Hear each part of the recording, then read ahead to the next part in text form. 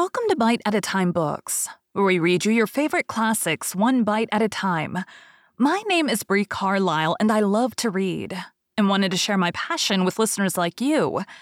If you want to know what's coming next and vote on upcoming books, sign up for our newsletter at biteatatimebooks.com.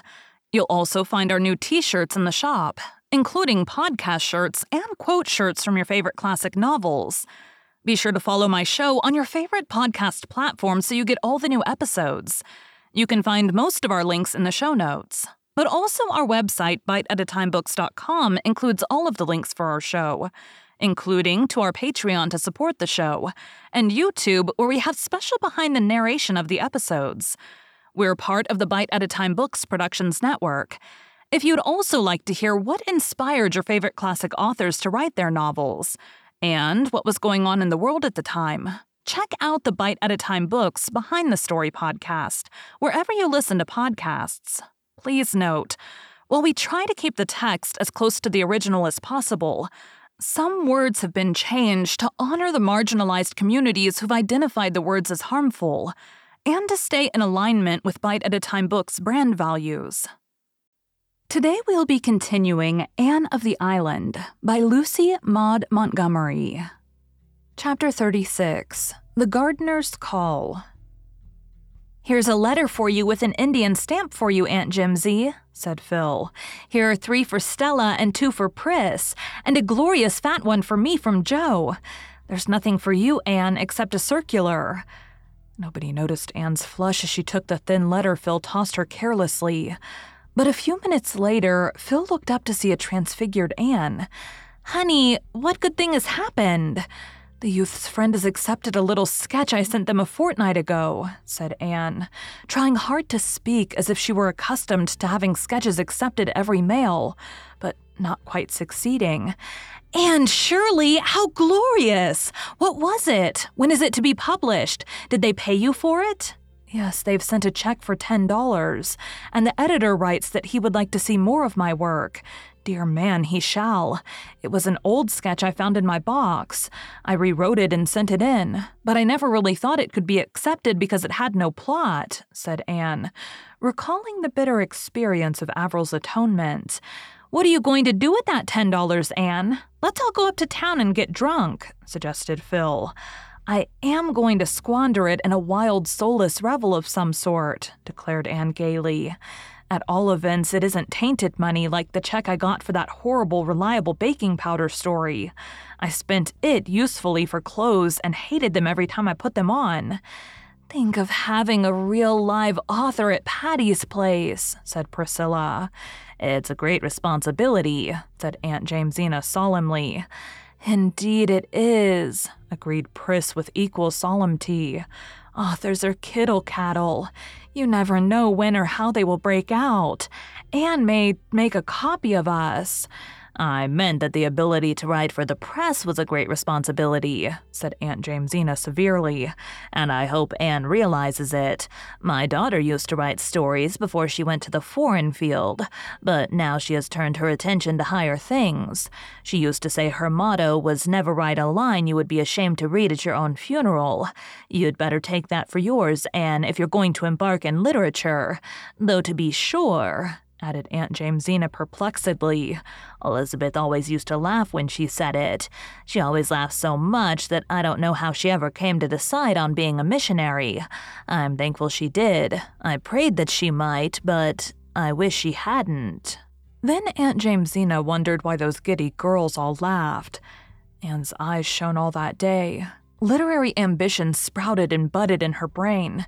Their exhilaration accompanied her to Jenny Cooper's walking party, and not even the sight of Gilbert and Christine walking just ahead of her and Roy could quite subdue the sparkle of her starry hopes. Nevertheless, she was not so rapt from things of earth as to be unable to notice that Christine's walk was decidedly ungraceful. But I suppose Gilbert looks only at her face, so like a man, thought Anne scornfully. "Shall you be home Saturday afternoon?" asked Roy. "Yes." "My mother and sisters are coming to call on you," said Roy quietly. Something went over Anne which might be described as a thrill, but it was hardly a pleasant one. She had never met any of Roy's family. She realized the significance of his statement, and it had, somehow, an irrevocableness about it that chilled her. "I shall be glad to see them," she said flatly, and then wondered if she really would be glad. She ought to be, of course, but would it not be something of an ordeal?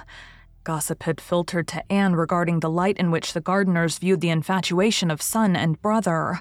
Roy must have brought pressure to bear in the matter of this call. Anne knew she would be weighed in the balance. From the fact that they had consented to call, she understood that, willingly or unwillingly, they regarded her as a possible member of their clan. "I shall just be myself.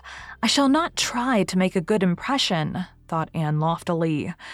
But she was wondering what dress she would better wear Saturday afternoon, and if the new style of high hairdressing would suit her better than the old, and the walking party was rather spoiled for her.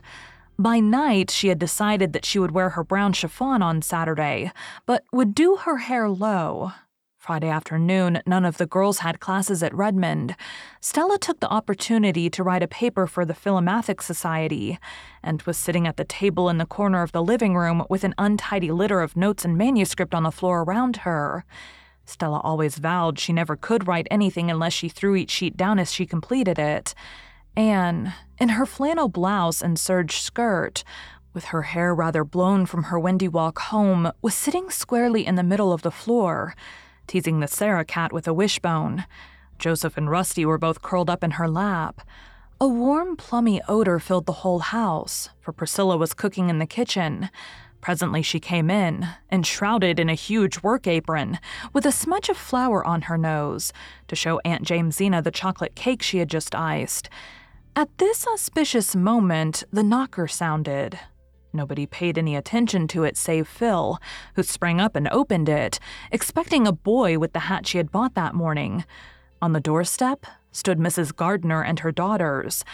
Anne scrambled to her feet somehow, emptying 2 indignant cats out of her lap as she did so, and mechanically shifting her wishbone from her right hand to her left.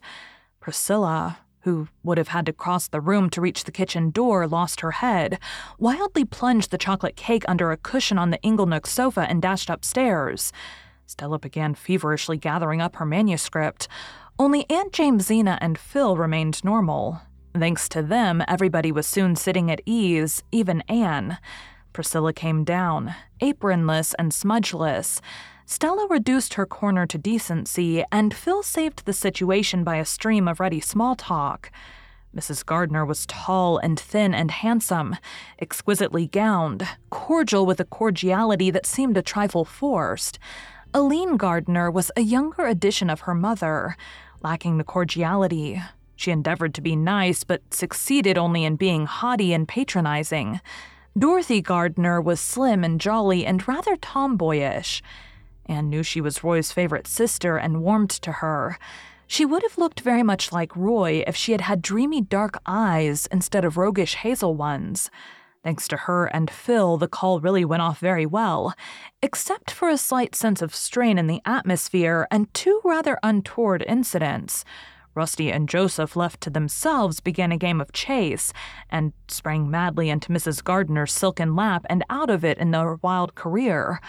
Mrs. Gardner lifted her lorgnette and gazed after their flying forms as if she had never seen cats before, and Anne, choking back slightly nervous laughter, apologized as best she could. "You are fond of cats?" said Mrs. Gardner with a slight intonation of tolerant wonder. Anne, despite her affection for Rusty, was not especially fond of cats, but Mrs. Gardner's tone annoyed her. Inconsequently, she remembered that Mrs. John Blythe was so fond of cats that she kept as many as her husband would allow. "They are adorable animals, aren't they?" she said wickedly. "I have never liked cats," said Mrs. Gardner remotely. "I love them," said Dorothy.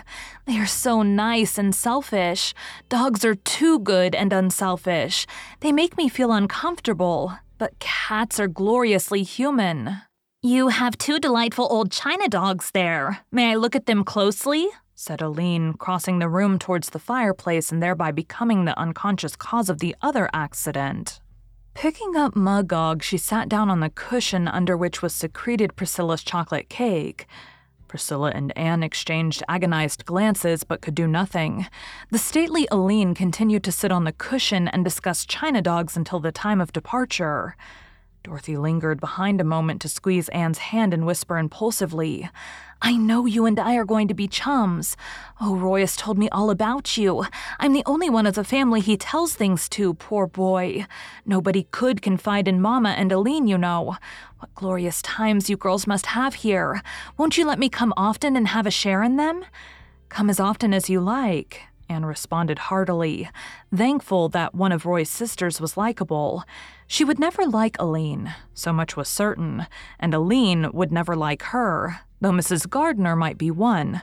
Altogether, Anne sighed with relief when the ordeal was over. "Of all sad words of tongue or pen, the saddest are 'it might have been,'" quoted Priscilla tragically, lifting the cushion. "This cake is now what you might call a flat failure, and the cushion is likewise ruined. Never tell me that Friday isn't unlucky."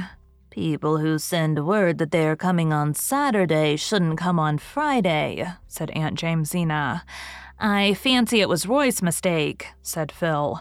"That boy isn't really responsible for what he says when he talks to Anne. Where is Anne?" Anne had gone upstairs. She felt oddly like crying, but she made herself laugh instead. Rusty and Joseph had been too awful, and Dorothy was a dear. Thank you for joining Bite at a Time Books today, while we read a bite of one of your favorite classics. Again, my name is Bree Carlisle, and I hope you come back tomorrow for the next bite of Anne of the Island. Don't forget to sign up for our newsletter at biteatatimebooks.com and check out the shop. You can check out the show notes or our website, biteatatimebooks.com, for the rest of the links for our show. We'd love to hear from you on social media as well.